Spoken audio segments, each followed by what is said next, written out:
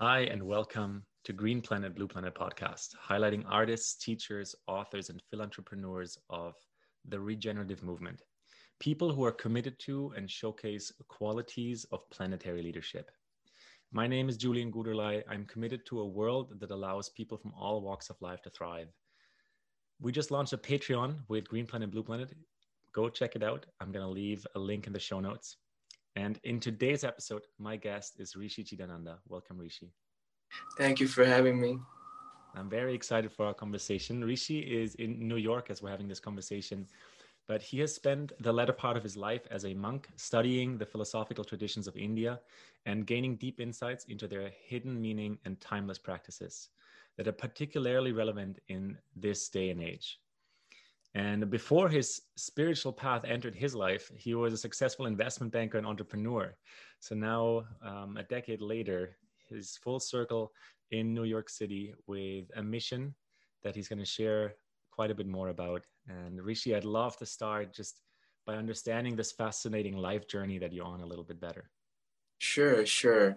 The funny thing is that my skin color is brown, and I was born in India, in South India. But when I was a very little child, we moved to the United States.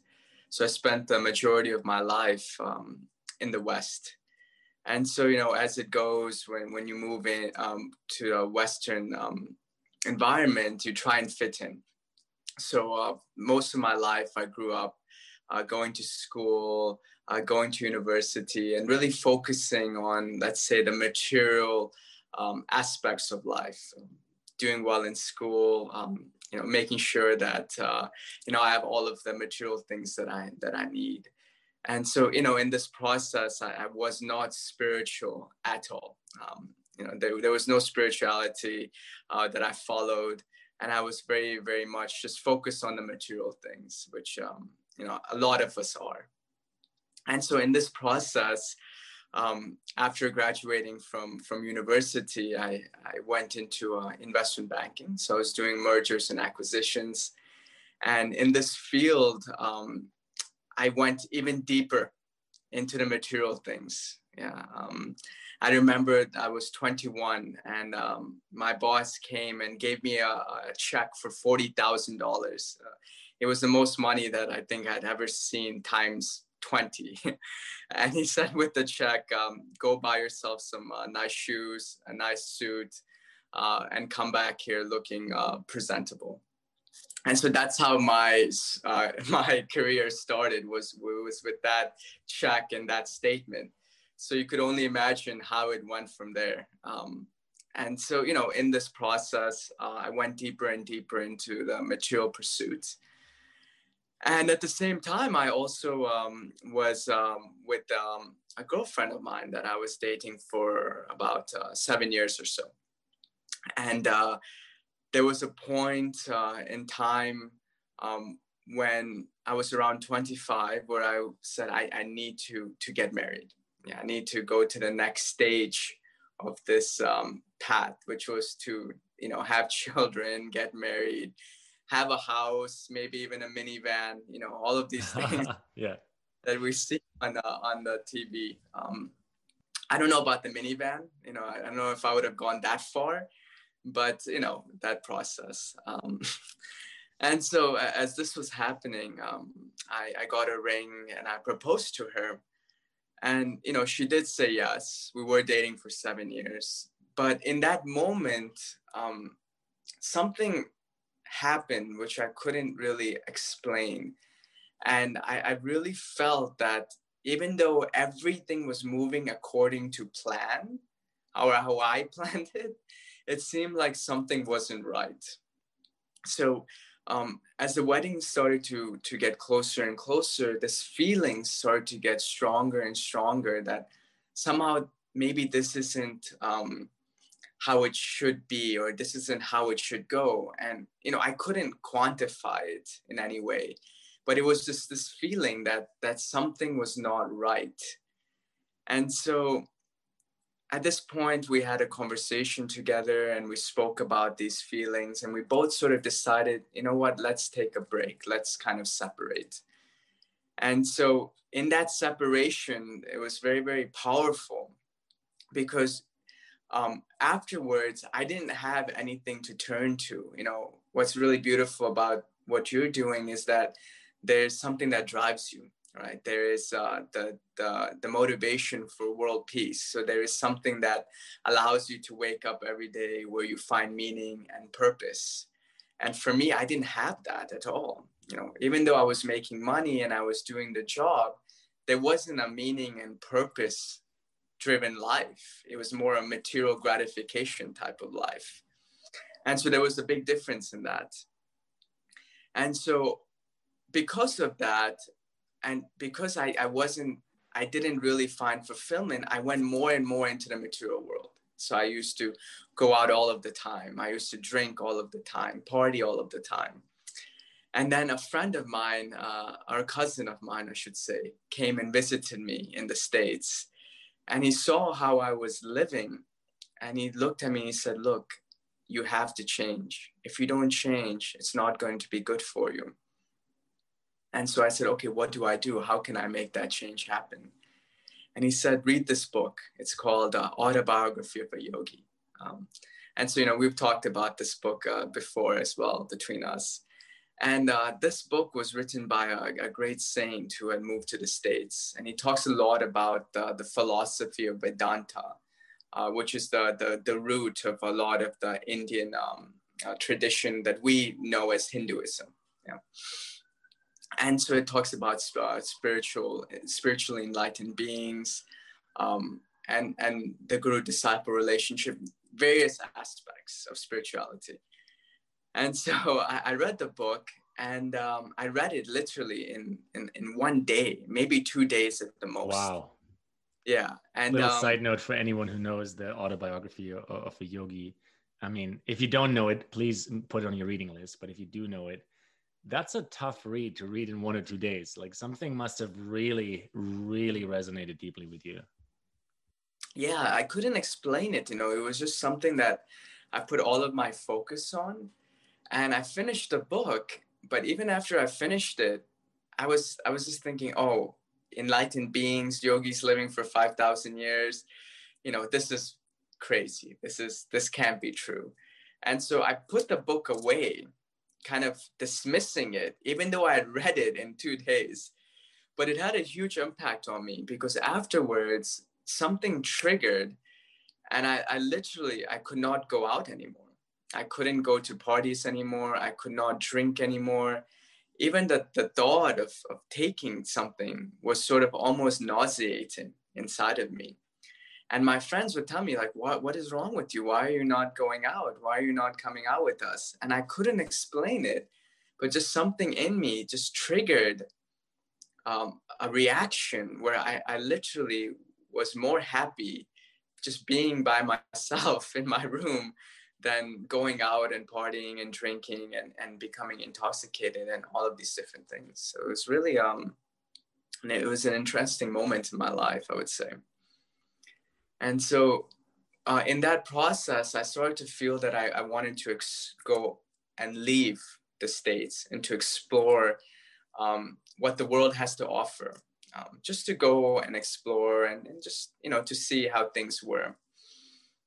So I had planned a trip to go and visit Italy, Spain, not Germany, because Germany was too cold for me, but Italy, Spain, Portugal, and all of the nice places in Europe. And a little sightseeing tour in Europe. I get it. Yes, exactly. And so, you know, and this was supposed to be at most 1 month or so. And I also had planned to spend a few days in India and the Himalayan mountains, just because that area was really resonated with me. I wouldn't even say it was something spiritual. It was just it was just the beauty of it was just very, very humbling, I would say. And I just wanted to visit that space. And so I remember the last day I was in the States, I was with my friends in the bar, and you know, they looked at me and they said, oh, you know, you'll be back in a few days. You'll get sick of it after 2 weeks. You know, we know you're not going to enjoy it. And I was like, maybe, you know, I don't know, maybe. And and that night, I remember, I drank alcohol, I ate meat, I was in a relationship, and that was the last 3 times that I did any of those things. Once I took the flight out of the United States. And I remember I was with my mother, and I was like, I'll be back in a few weeks. And she started to cry. And I'm like, why are you crying? And she's like, I don't know. I just have this feeling that I'm not going to see you for a very long time. Mothers Wow. mothers have an intuition sometimes where they feel it, even though we might not even be aware of it, or even though they might not be aware of it. So it's interesting. So I landed in a town called Rishikesh, and it was I would say at that point, it was a spiritual town. There was no meat, there's no alcohol, very much focused on spiritual transformation. And usually, like when you go to these types of places, your body also goes through a energetic purification, because you're in a space which is very high vibration. And sometimes when we spend a lot of our times in a low vibration environment, and you transition, the body has to go through that process of purification. And so for me, I started to fall really, really sick the first few days I was there. And I found myself just sort of in a delirium going to the Ganga, which was the river that was running where I was staying, and just calling out and just saying, if there's a God, if there's something out there, why do I feel so empty? Why do I feel so alone? Why do I not have any purpose or meaning in my life? And it was a very sincere call that I sort of sent forth. And the very next day, there was a monk that was staying in the same place I was. And at the time, it was not a tourist time, it was winter time, so nobody was around. And his spiritual teacher had told him 3 months earlier to go to this place on this day and wait there. So he was from South Africa. So he caught a plane and he was just waiting there due to his spiritual teacher's orders, without understanding why he was there. And so ironically, I meet him and we connect immediately. I see him and he's very interesting, the way he's dressed and how he looks. And we started to have a conversation on the bench facing the Ganga. And we're talking about life, we're talking about all kinds of different things. And at one moment, he says, I'm a monk. I have a guru. His name is Paramahamsa Vishwananda. He's an enlightened being. And, he starts to talk a lot about all of these different things. And once again, I was like, this guy is crazy. This is insane. This stuff doesn't really enlighten beings. What is all of this stuff? It's not true. So I literally go up to stand up, to leave, to run away, actually. And in that moment, I felt like a veil was just dropped. Like imagine that you were watching black and white TV, and then all of a sudden you started to watch HD TV. It was as quick as that. Switch turned on. Okay. Yeah, exactly. And in that moment, I looked and I literally could perceive everything around me. I could perceive the blades of grass. I could perceive the insects, the animals, the wind. And in this moment, I felt this sort of intense love that I couldn't explain for everything around me. And, it was one of those moments like, you could love your children, you could love your girlfriend or your wife, the honeymoon stage. But imagine that love multiplied and felt for literally everything around you. And I felt so much love. I felt like I was drowning in the love. Yeah, I couldn't even hold on to it. I started to cry because it was just too much. And, and this is what we talk a lot. This is what you had mentioned in your introduction. It's like, how do we bring world peace? How do we connect? And a lot of the times, I think it's a simple thing. It's just love, and just to love everything around us in a very pure way, without expectations and judgments and all these things. And I was very blessed in that moment to have had a little taste and experience of that. And I looked to this monk and I asked him, what is happening to me? He said, I don't know, maybe it's because you heard your spiritual teacher's name, Paramahamsa Swami Vishwananda. And I said, okay, who is he? What is he? And he said, well, he'll be here in 15 days, something called the Mahakumbha Mela. Sorry, in 21 days. And so, we had discussed this in our earlier conversations. The Kumbh Mela is something that happens every 4 years. Mm-hmm. And there's ones that happen every 122 years. And it's a time when the planets are aligned in a certain way where it's believed if you take a dip in the water during that time, your spiritual evolution is fast forwarded. Your spiritual growth is fast forward. And this particular one was happening after 122 years. And I found myself 3 days from it happening. And this was just by pure coincidence. Well, if we believe in coincidence, the serendipity of you lining up for that unique moment. I mean, you briefly touched on the amount of separation you were, going through and experiencing, but this is one of the interesting languages of the universe, serendipity, or that circumstance, right? Where suddenly timing seems just perfect. Yes, absolutely. And this is the thing, everything in life has a right time, a right moment. And the thing is, most of us, we do a hard time with accepting the will of life. Sometimes we try and force things. And so the art is to do our duty, to do our work, to wake up every day, do everything that we need to do, but not be attached to the fruits of our actions. Mm-hmm. We're able to these two of work and pray. So there was a saint in the Christian path called Saint Benedict, and he had a very beautiful saying. He said, work and pray. Mm-hmm. So for most of us, we either work and we don't pray, or others, we pray too much and we don't work. I find that combination between work and pray, which really allows us to manifest what we are trying to achieve in this world. Ora et labora, yeah, absolutely. That's a good one.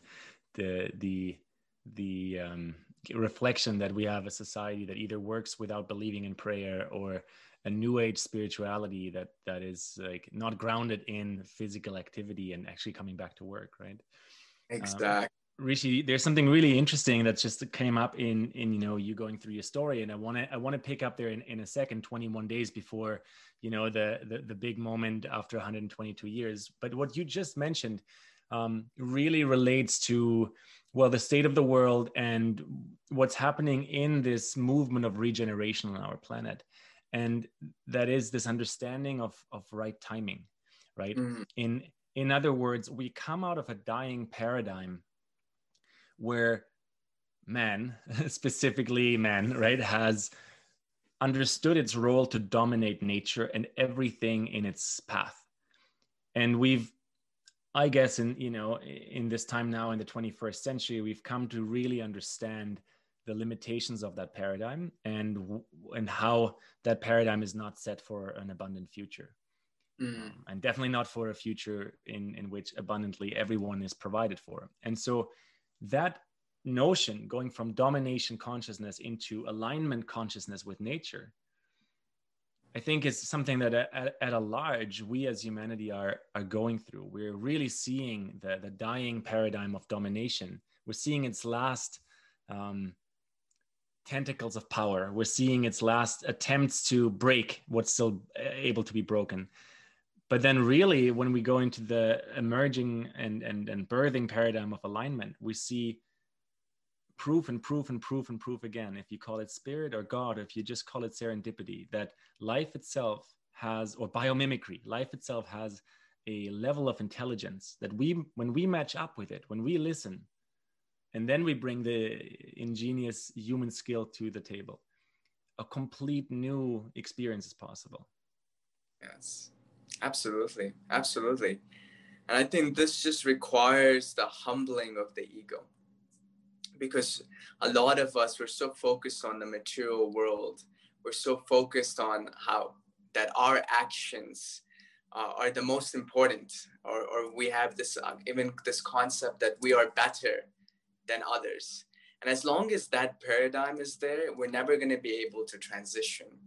But once we start to realize that actually there's no difference between you and me, at the end of the day, we're both divine. And to see how we can come together in a state of love rather than a state of ego, I believe is one of the only ways to really bring about an impactful change in this world.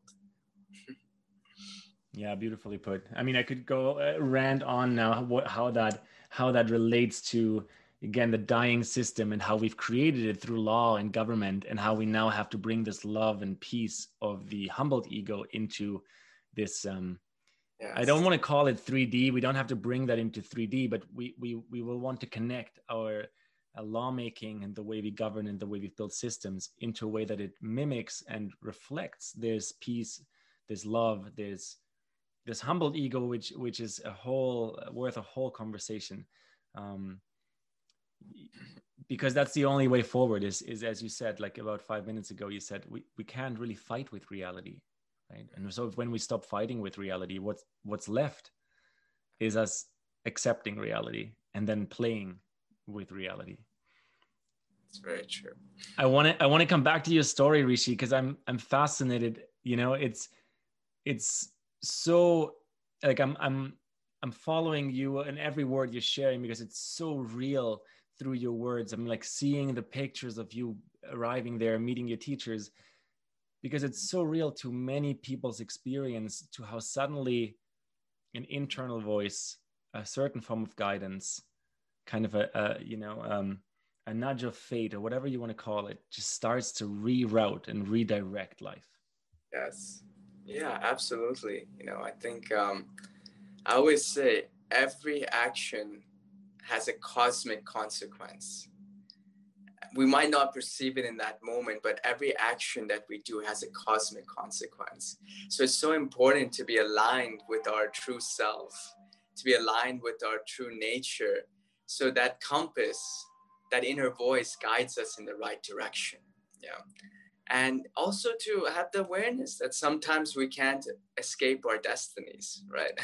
As much as we might be in the world, as much as things might look very, very bad, we can't escape our destinies of what we're meant to do in this world. And to really have that faith that everything is also going to work out and play out the way it needs to. And for us just to be in a mode of service, acceptance, and humility as that process unfolds naturally, the way it needs to.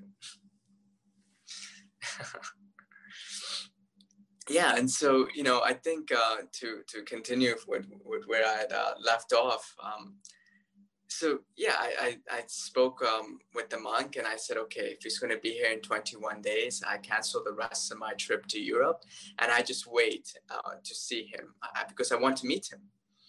So for the next 21 days, I canceled the trip, and we just spent time together, just talking like me and you are talking now.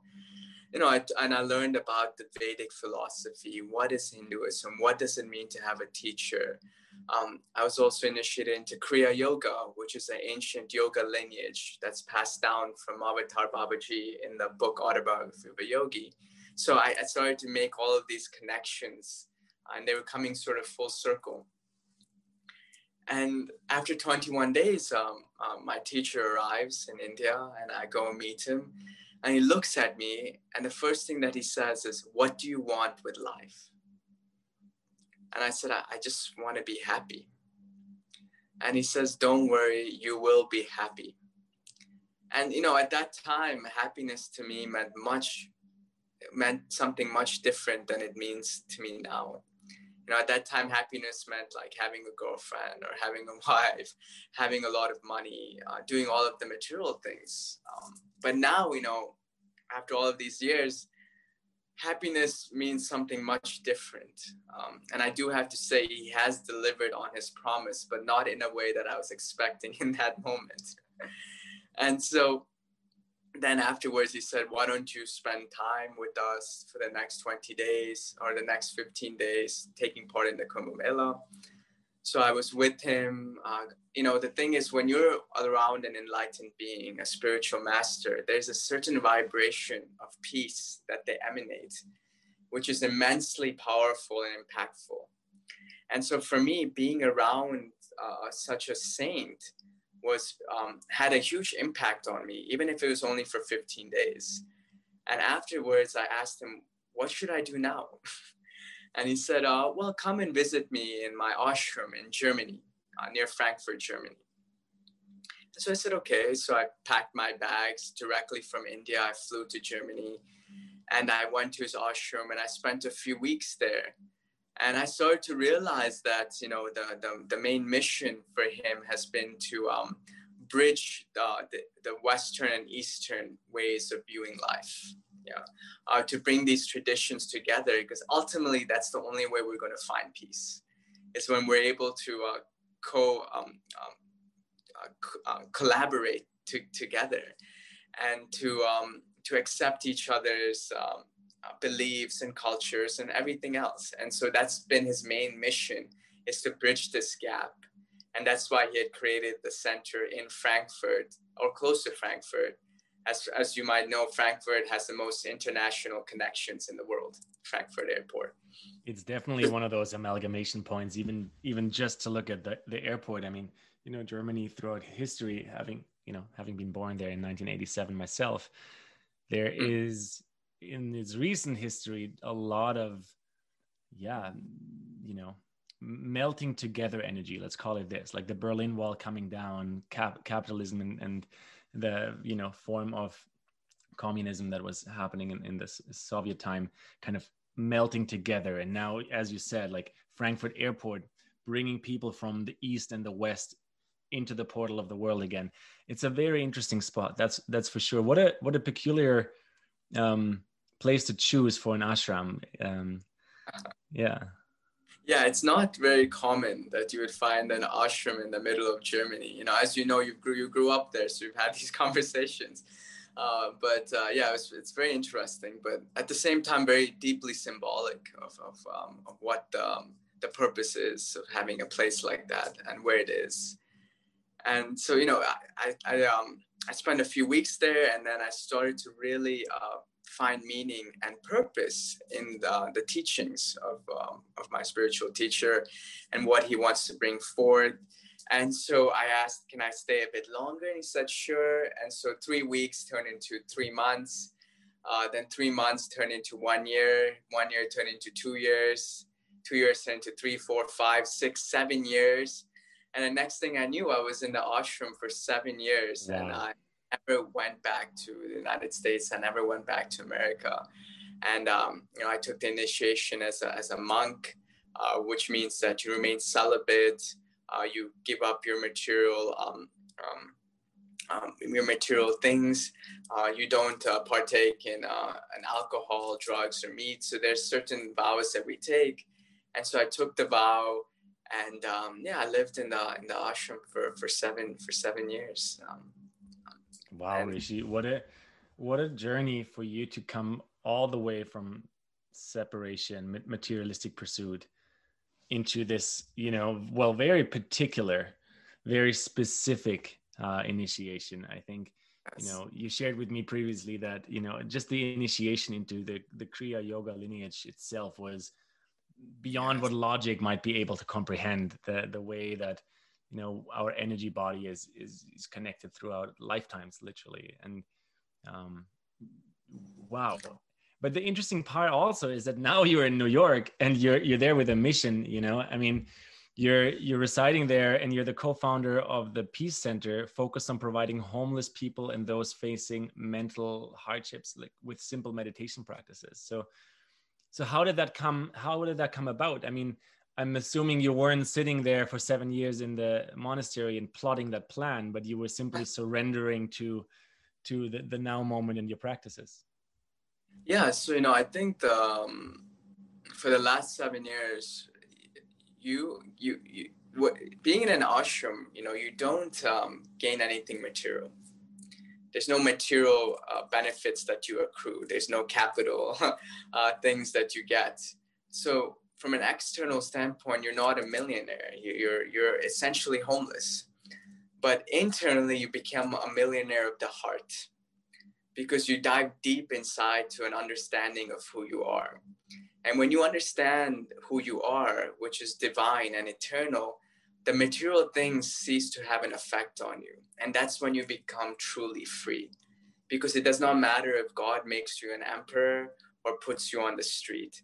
Or it does not matter if you have $1 million or nothing. Inside, you're constantly at peace. Inside, you're in a state of equanimity. And that's the biggest value and the biggest thing that was given to me spending this time with my spiritual teacher in the ashram for 7 years. And so in this process, I also started to travel and give talks around the world on spirituality, on various Vedic Hindu scriptures, such as the Bhagavad Gita and the Ramayana. And after some time in 2020, just following and seeing what was happening in the United States, I felt this sort of calling to leave the ashram and to spread the teachings and to talk about the path in different places around the world. And somehow it just so happened that United States ended up being the place. Because I had met a few good friends in my travels that had a space in New York City. They said, please come and stay here for 3 months. And, and please, you can operate from here, give classes here, do different things here to help to create this spiritual community. And so I was very, very blessed. And so after 7 years, I took a flight and I came to New York City, and then started the process of trying to build this peace center and this community. And a lot of this has this emphasis on helping the homeless, which is which was a mission that I was not aware of, or that I did not feel I had a connection to till I came here. And I had some very beautiful experiences with the homeless that solidified the calling to assist them in whatever way that I can. And I can share some of those stories with you if you like, of how it happened.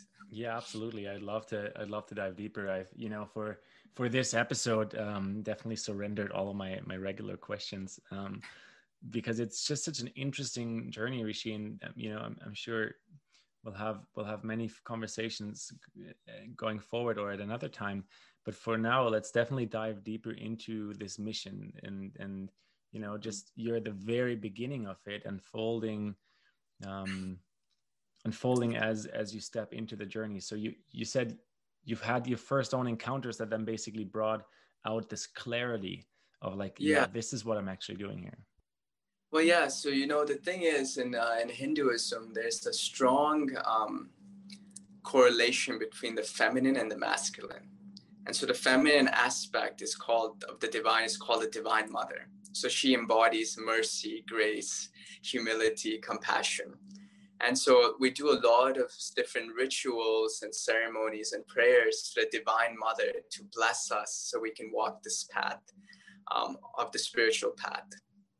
And so there's a celebration in Hinduism called Navaratri, which lasts for 9 days. And every day we venerate a particular characteristic and quality of the Divine Mother.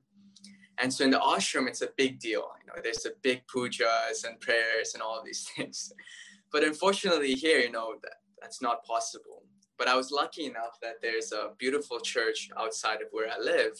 And there's a statue of Mother Mary, who for me represents the divine, the feminine divine.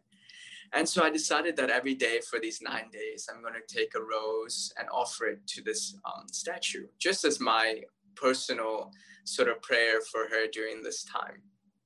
And so the first day I go, I buy a rose and I offer it to her and I do a prayer, meditate. And then afterwards, I go for a little walk around the church.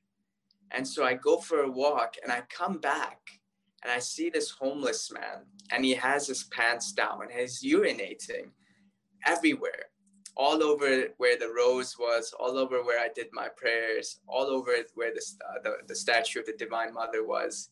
And I'm observing this, and there is a state of anger that comes out initially. How dare this person defile this place? How dare that this, how can he do this? Does he not have any understanding of how sacred this place is?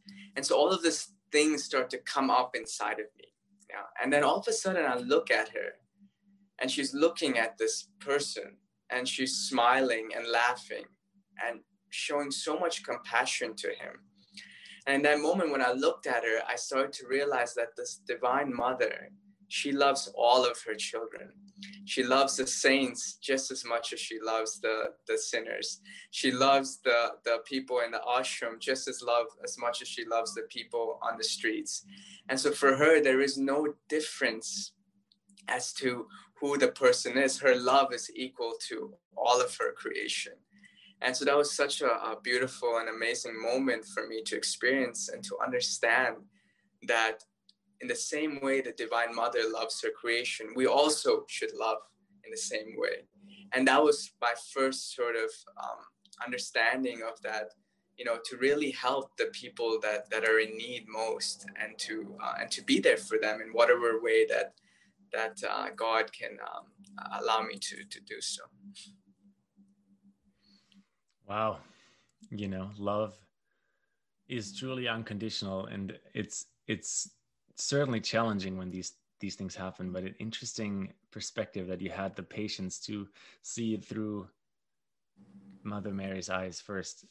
Did you end up having a conversation with that individual, or did you just let that all pass? The realization started to come afterwards. So I let that pass the way it needed to pass. And what was funny is that on the second to last day of the Navaratri, where we celebrate the Divine Mother, once again, I was walking the streets. And as I was walking the streets, I was in Manhattan, somewhere in downtown. And there was a homeless man that started to come towards me. And so as he started to pass, we saw each other and we looked at each other in the eyes. And there was like an instant moment of like a connection, of like a love, like some type of spark. And we both sort of stopped in our tracks, and he looked at me and he said, "Can I walk with you?" He didn't ask for money. He didn't ask for anything. He just said, "Can I walk with you?" I said, "Sure, if you'd like to walk with me, let's walk." So we started to walk, and, we talked about various things of life, and he asked for my name, and I said, "It's Rishi." And then we came to a crossroads, and we went our separate ways. The next day, the final day of the Navaratri, of the celebrations of the Divine Mother, I was in a completely different part of town, in a random subway station. As you know, there's thousands of subway stations. And the very next day, mind you, and I'm sitting waiting for a train, and all of a sudden I hear to my ear, "Hello, Rishi." And I look over, and it is the same exact homeless person. And keep in mind, you never see the same person twice in New York City. And I saw this person the very next day in a completely different part of town, in a random subway station. And I was shocked. I said, "What are you doing here?" And he points to this red line on my face, which represents the Divine Mother. And he says, "The Divine Mother connected us again." I never spoke to him about Navaratri. I never told him it was the celebrations. He knew nothing about these things, but he just points and said, "The Divine Mother connected us." And he said, "Do you mind if I just ride with you in the subway station?" I said, "Sure, if you like."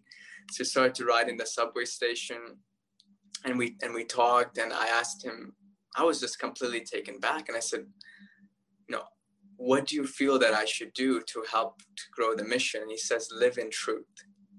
Live in truth." I said, "Okay."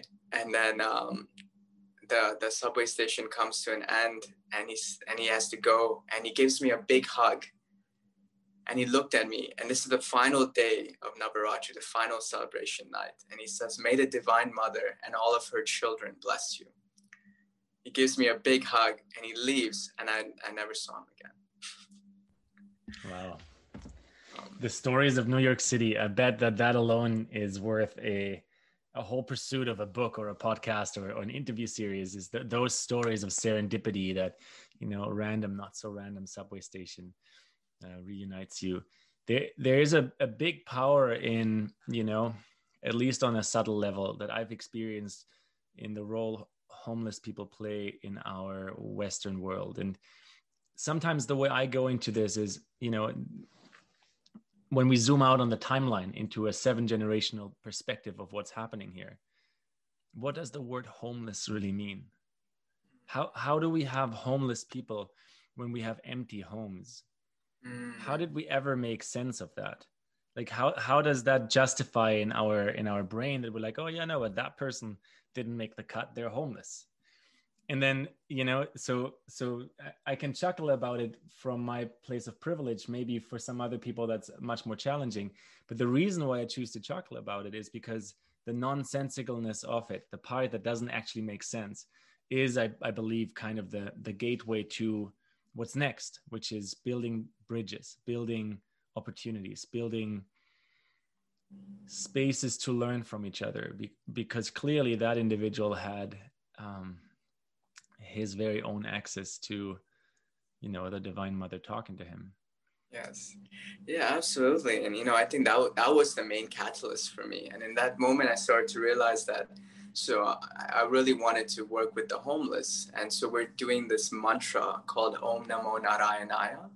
And we're chanting it for 15 minutes, 10 days. And I saw it had huge impacts on the people that are doing it around me. And I wanted to also bring it to the people that might not have access to it.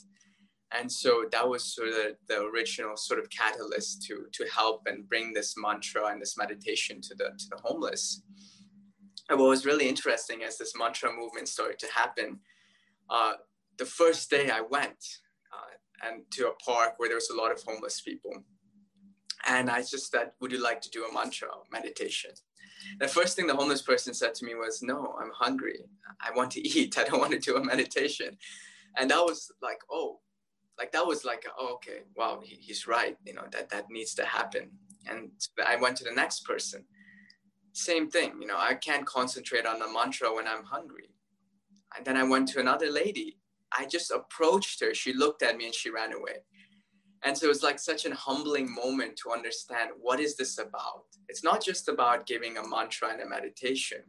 It's actually a very holistic approach where you give the people food, some tea, you sit down, you speak with them, get to know them.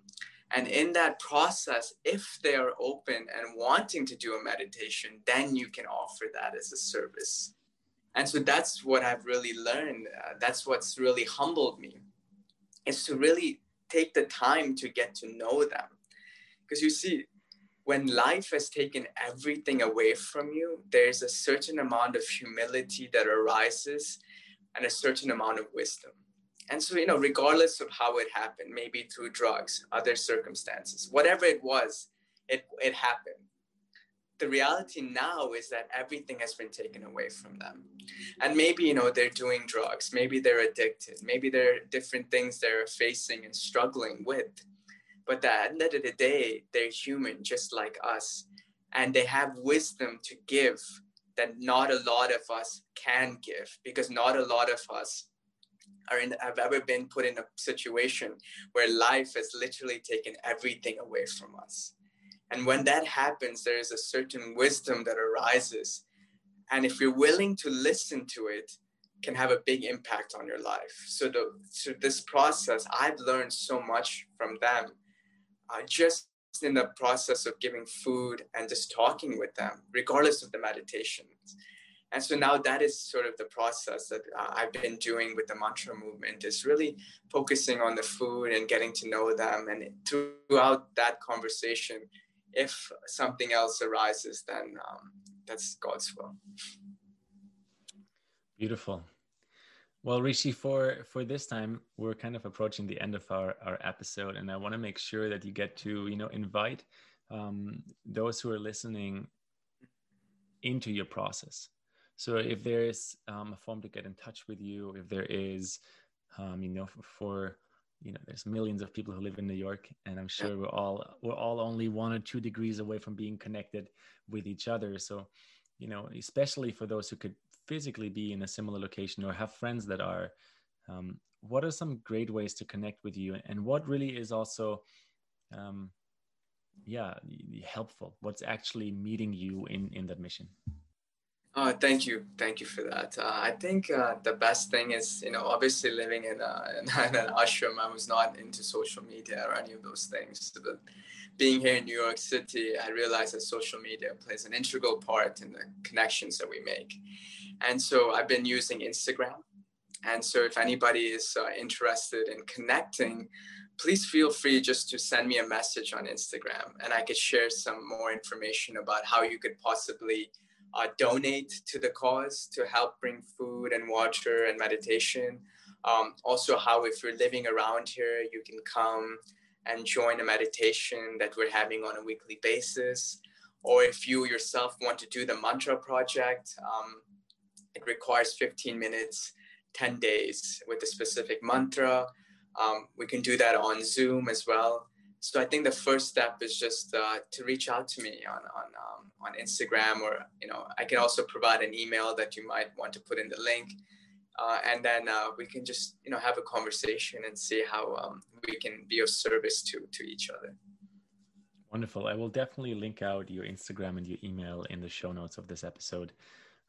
My closing question for today is, I'm just really curious. I've asked this every single person on the show, and let's together, Rishi, zoom out for those 7 generations, just for the moment of now. And my question to you is, what is the message or the dream that's in your soul, in your heart, that you're here to live or embody as, quote unquote, like a good ancestor to the future, a good ancestor to those 7 generations? So what's your dream for the earth that's coming through you? I think it's just 2 words. Just love. Just love.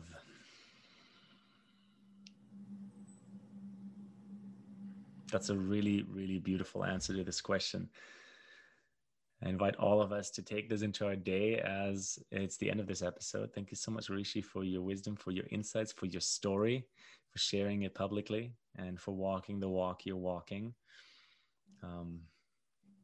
In deep gratitude to who you are. Thank you so much for being on the show. Thank you for having me. Thank you so much. Take care.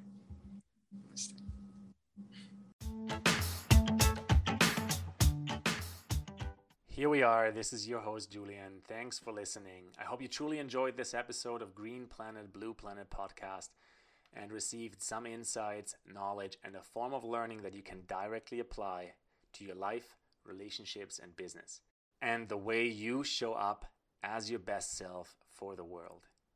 Did you know that we just launched a participatory Patreon asking you for your contributions of content and gifting a monthly subscription to our shared mission?